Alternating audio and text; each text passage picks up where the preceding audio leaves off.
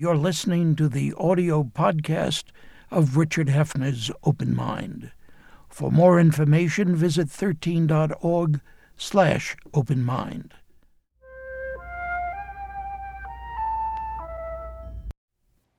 I'm Richard Hefner, your host on The Open Mind, and my guest today is Ralph Gomory, a mathematics PhD from Princeton who taught there, then worked at IBM for 30 years, retiring as its senior vice president for science and technology in 1989, when he went on for some years to be president of the Alfred P. Sloan Foundation.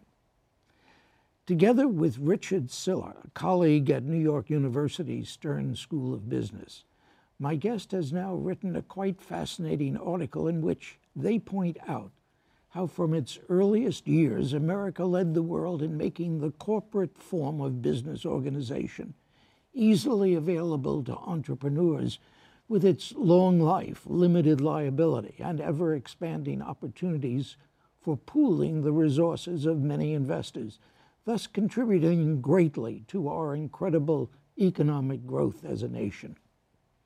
But as much as our national wealth owes historically to corporate growth, Professors Siller and Gomory point out that there has now been a shift away from a nation-building stakeholder view of corporate interests and purposes, with workers, suppliers, customers, all of us as stakeholders, to one dominated by profit and shareholder value maximization, with an "I'm all right, Jack, let the devil take the hindmost" attitude that I gather sets my guest's teeth on edge.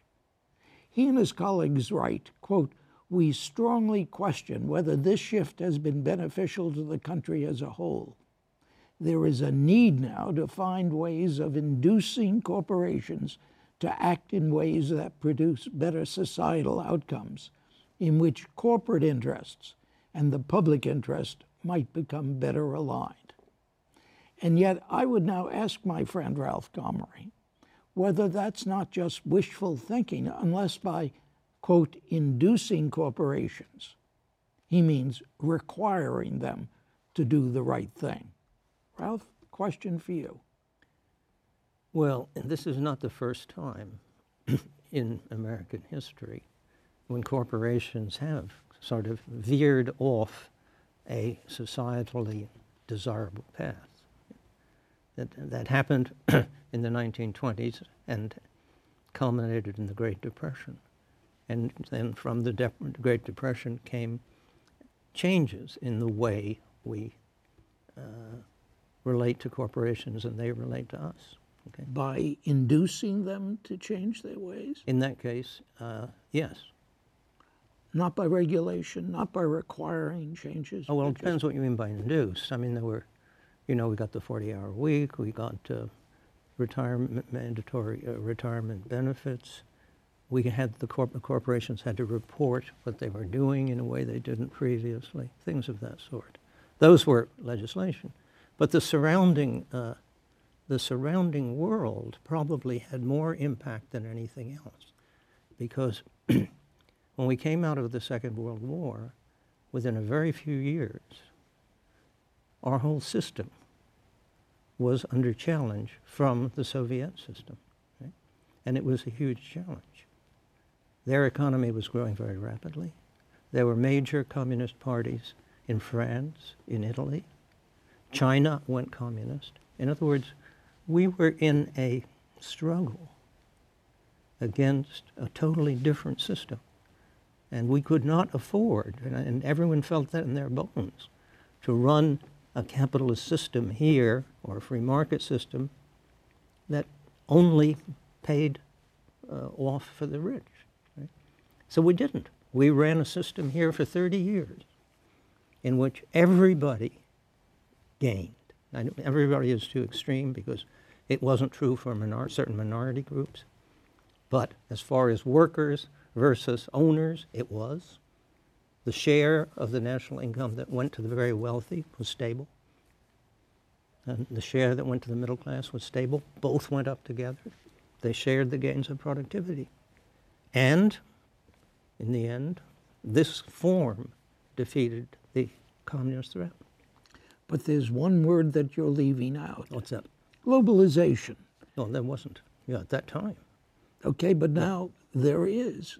Well, globalization is just one more way that a company whose only purpose is profit can go and find cheap workers. But now they do, and they do Yeah. with a vengeance. Yes. But it isn't true that we couldn't change that.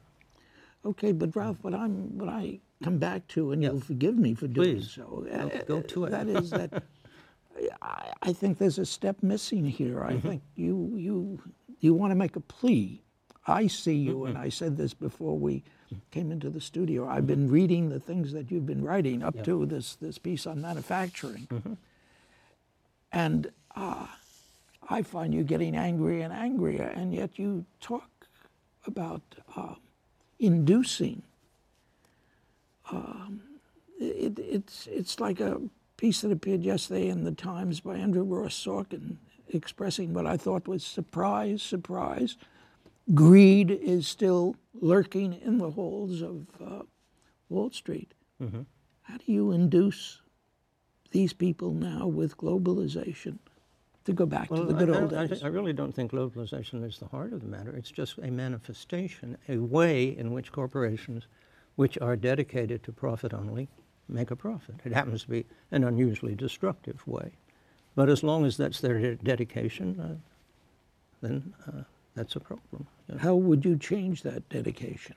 Well, I think there are, first of all,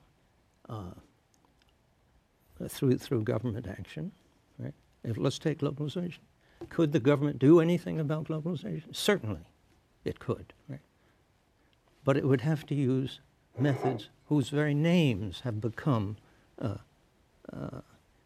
things you don't want to utter, like tariff.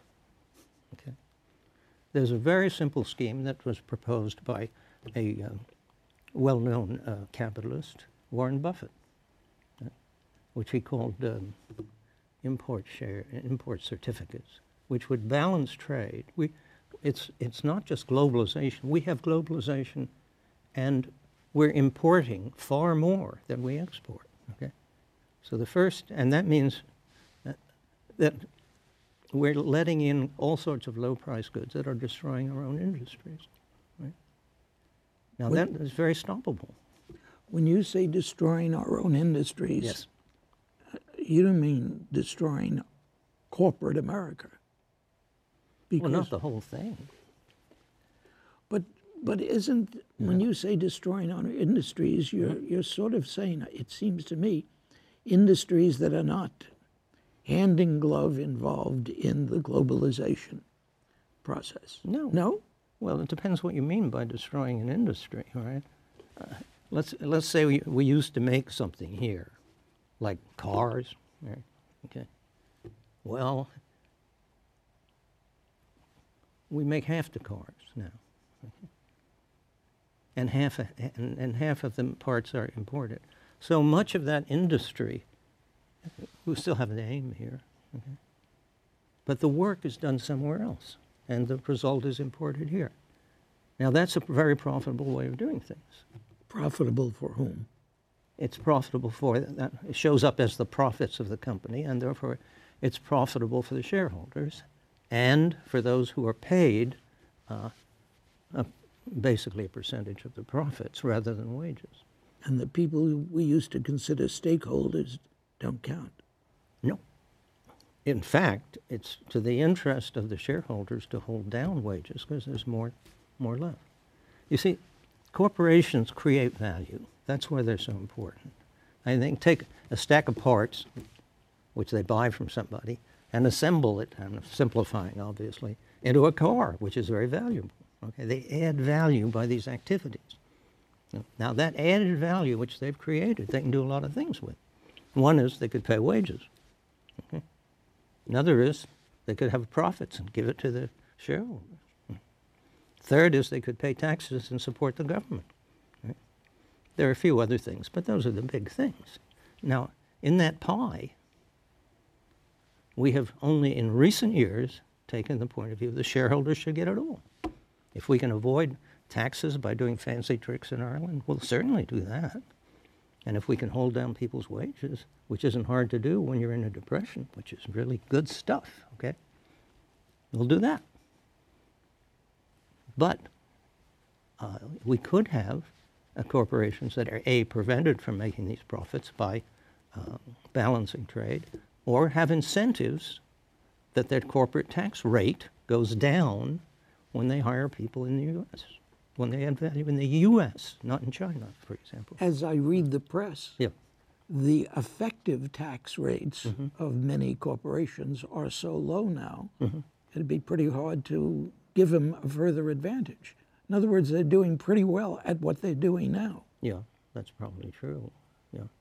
which is why when you sort of talk about, now fellas, be nice, I'm not that's what I read.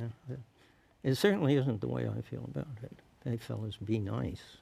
It's a question of, it's not a thing about nice fellas at all. It's a system which produces this result. It isn't bad guys. I'm one of the bad guys. Don't forget that. Tell me what you mean by that. I serve on corporate boards. I vote to move our stuff overseas, right? So it's not about bad guys. Not at all. It's a system which says if you're going to do things other, with any consideration other than profits, we're going to remove you. Where in the world does this come from except from guys who make the corporate decisions, you and others? You know, if you Be have, patient with me. well, I think your questions are very good, right? But let me just say, it's a question of what is accepted by society. Between 1945 and 1975, these same corporations, manned by pretty much the same bunch of people, behaved totally differently. Okay? And they weren't being, there was no magic wand. That was the accepted thing. And now? Now, what the stockholders have done, and started to do this in a big way around 1980, and this changed the system completely, is they gave huge stock options to the ownership. I mean, to the corporate leadership. The corporate leaders. Yep. Corporate, the payments to the corporate leadership went up fantastically, which was, in my opinion, and this is going to sound perverse, it was a tribute to their basic human nature. Right? They didn't accept the goal of profit only, hold down the wages, doesn't matter what happens to the country, for a 10% raise. You said to their basic human nature. Yes. And I interpret that as meaning bad guys, not good guys. I'm sorry, you didn't understand what I said. Okay. I said that these guys were normal human beings. Right. Okay? And therefore, to turn their backs on everything but profit, you had to offer them a hell of a lot of money, not something small. You had to overcome what are their basic instincts. Like when I was there in the earlier period, okay, we were not. Who did you see every day? You saw the people who worked for you, okay? What were you proud of? You were proud when you had a good product and it started to sell, all right? Or you're ahead of your competition. That's daily stuff. That's what you cared about. That's what the people around you cared about. The shareholders, well, their representatives met every 3 or 4 months, okay? And you fed them dividends and hoped they would go away. And they did then.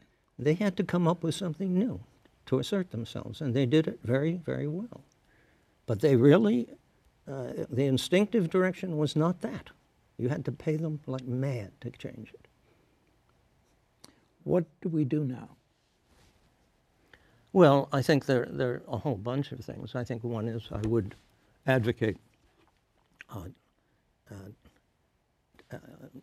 and all of the above, okay? I would advocate something like Warren Buffett's scheme, just balancing trade. So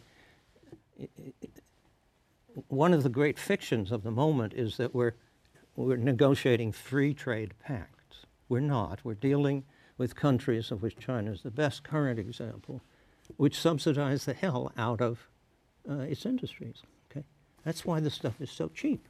It's so cheap that pours in here. It's cheaper than we can make it. It's cheaper than they can make it too, without subsidies and an artificial exchange rate. Right? But they are gradually taking over these industries. Okay, not so gradually. Right? And it's very profitable right now for the corporations, and profits matter now in a way they didn't matter before to the corporate leadership because they become immensely rich. So, yeah. What do we do with this corporate group that has become immensely rich and wants to hold on to its riches and has, through its riches, the power to control the process that you want to go through of getting them Yes. to... Now you're making a very good point.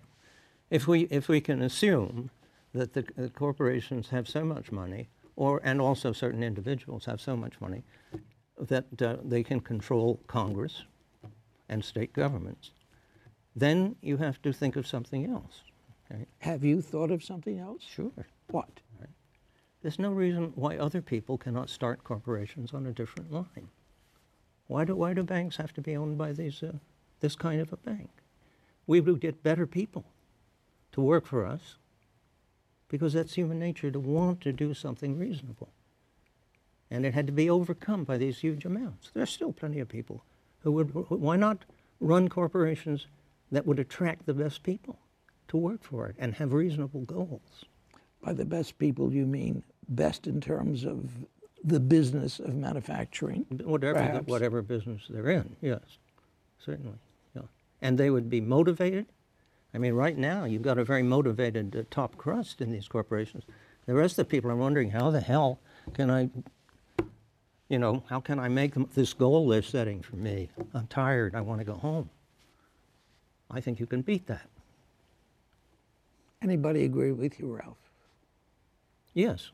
From the real world. Forgive me for saying that. I always cringe when people talk to So me about about the the real real world. world. I know. I'd like to challenge you, Richard. Go ahead. Which of us has spent more time in the real world? All right? Well, I'm older than you, so I have. Here on Earth, yes. But if you didn't spend 30 years with IBM. No, you're right.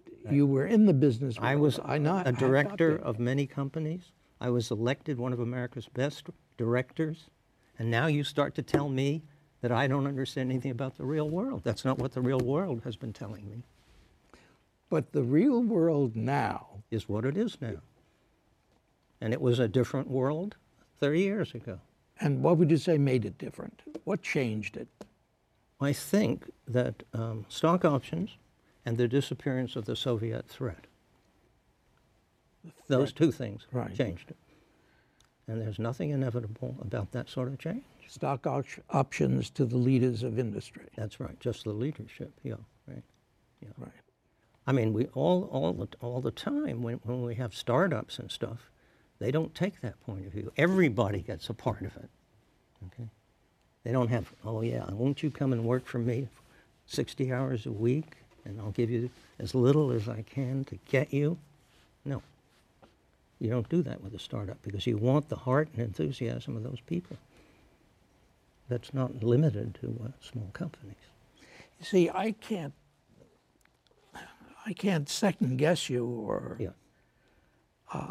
disagree with you. And when you and Richard Siller write this piece and you start off with a quotation from Theodore Roosevelt, not someone, not a flaming radical, his first annual message to Congress, 1901, great corporations exist only because they are created and safeguarded by our institutions, and it is therefore our right and our duty to see that they work in harmony with those institutions. That's right. And Theodore Roosevelt was very much a member of the 1%, right? To use a very modern terminology. Okay? Indeed. Yeah. But you know, when I wrote my documentary history of the United States, the first version of it back in 1950, a long time ago, I had a chapter in which I wrote about the permanent Roosevelt Revolution. I was talking about FDR. Yes. 50 years later, I wrote in it, Yeah. in its 8th edition, Mm-hmm. I was wrong. Mm-hmm. There wasn't a permanent revolution. Yeah. And Yeah. do you feel that that's wrong? That, Well, not no. wrong morally, No, but I think what you're saying is absolutely right. There's a counter-revolution against Yes. that revolution. But the counter-revolution is no more inevitable or inherently permanent than the revolution was. All of these things can be worked on. Yeah. and far be it for me to say, no, they can't be worked on, but I must admit, it boggles my mind to even try to think of where you take your first steps when I read the newspapers, when I read the daily newspapers. Mm-hmm. And I wonder, where is that first step? Who is going to throw the first rock? Mm-hmm. Well, Maybe I mean, Ralph Dahmer. there's certainly, I mean, the Occupy Wall Street showed, a tendency to rock throwing. But I mean, there are two whole avenues of approach. One is through the government. Yeah. The other is by starting companies on a different principle. I wanted to stop you before Yeah. and say, where does the capital come from to start these companies? First of all, I mean, there's no reason why. I mean, Richard, you have lived on Earth longer than I, but remember the insurance industry? Yeah, I remember it and I observe it now. Tell All right. me about it. All right. Most of those companies were, quote, mutual companies. They managed to get started. Right? Now, it's true that many mutual companies, and very recently, have been taken over for the benefit of their leadership. So by mutual companies, you're saying They were owned by the insured. That's what it meant. Mutual of Omaha. Right? do you think we're going to do that? Do you think do you see in our society the potential for successfully I would say, mutualizing our problems? I would say that's one of the possibilities. I mean, I'm not giving up on the government either, but it looks very bad right at the moment. Right? But look, people don't have to go along with this stuff. And, part of what I struggle to do is get them to wake up to. Too many of them sound like you, Richard, which is, gee, there's nothing we can do. This is impossible. This is unreal. It's real. It was real. It's real in other countries. Why the hell can't it be real here? No, you're missing a step. What I say, Yeah. that's the first question I ask you. Yeah. Weren't you sounding as though this can be easily done No. when I'm saying, really, you're talking about a revolution of kind? Well, I just don't want to use the word revolution. I know you don't. Because it just means people go out in the street and throw rocks. I mean, you can have a revolution. We had a revolution in the 1980s, spurred by stock options. We had a revolution against the orientation of the companies, right? We could have another revolution by starting companies with a different orientation. It's because people like me commenting on what happened in the Roosevelt years said, Yes. it's a permanent revolution, it's changed, when it never did change. And those who were ready to turn around what FDR did were training themselves to do what they're doing now. Richard, how can you ignore the fact that itself was a revolution? In the 1920s, we had the same kind of corporate behavior as we have now. And yet, when it got bad enough, a president, in this case it was through the government, changed all that stuff, right?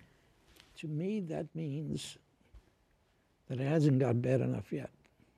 It might be. I don't know what it takes. When you think of all the people who are unemployed today and all the people who are losers today or losing, what would it take? I don't know. I just don't know how to predict the unpredictable. To me, of course, one of the things it would take would be reading some of the articles you've been writing, because you are, I think, getting angrier and angrier, and you're not going to take it any longer. Well, you may be right, but I'm not the only person writing like that and thinking like that. What is the response to what you've been saying and writing? I get some very good responses, and I get some very, I'm not going to name the names, but some very prominent people who you would think of as the core of the establishment write to me and say, gee, that ought to be better known. And do you think something will happen? You do think something will happen. I don't know if it'll happen in my lifetime, which doesn't look as if it'll extend very far from where it is now. But I have no reason to believe that the path we're on is revolution-proof or change-proof. We've been on the bad side. Then we had this going on, the FDR revolution. Now we have the counter-revolution. Which we're very much into. Which we're into, right. And there's always the tendency to say, well, whatever we are in now, that's going to go on forever. I don't share that tendency. I don't either, but I'm glad it's in your hands to write the kinds of things you've been writing to take us in another direction. Ralph Gomory, thank you so much for joining me. And thank you for having me here, and it's always a pleasure to talk with you. Thanks, Ralph. And thanks to you in the audience. I hope you join us again next time. Meanwhile, as another old friend used to say, good night and good luck. And do visit the Open Mind website at 13.org/openmind to reprise this program online right now, or to draw upon our archive of 1,500 or so other Open Mind and related programs. That's 13.org/openmind.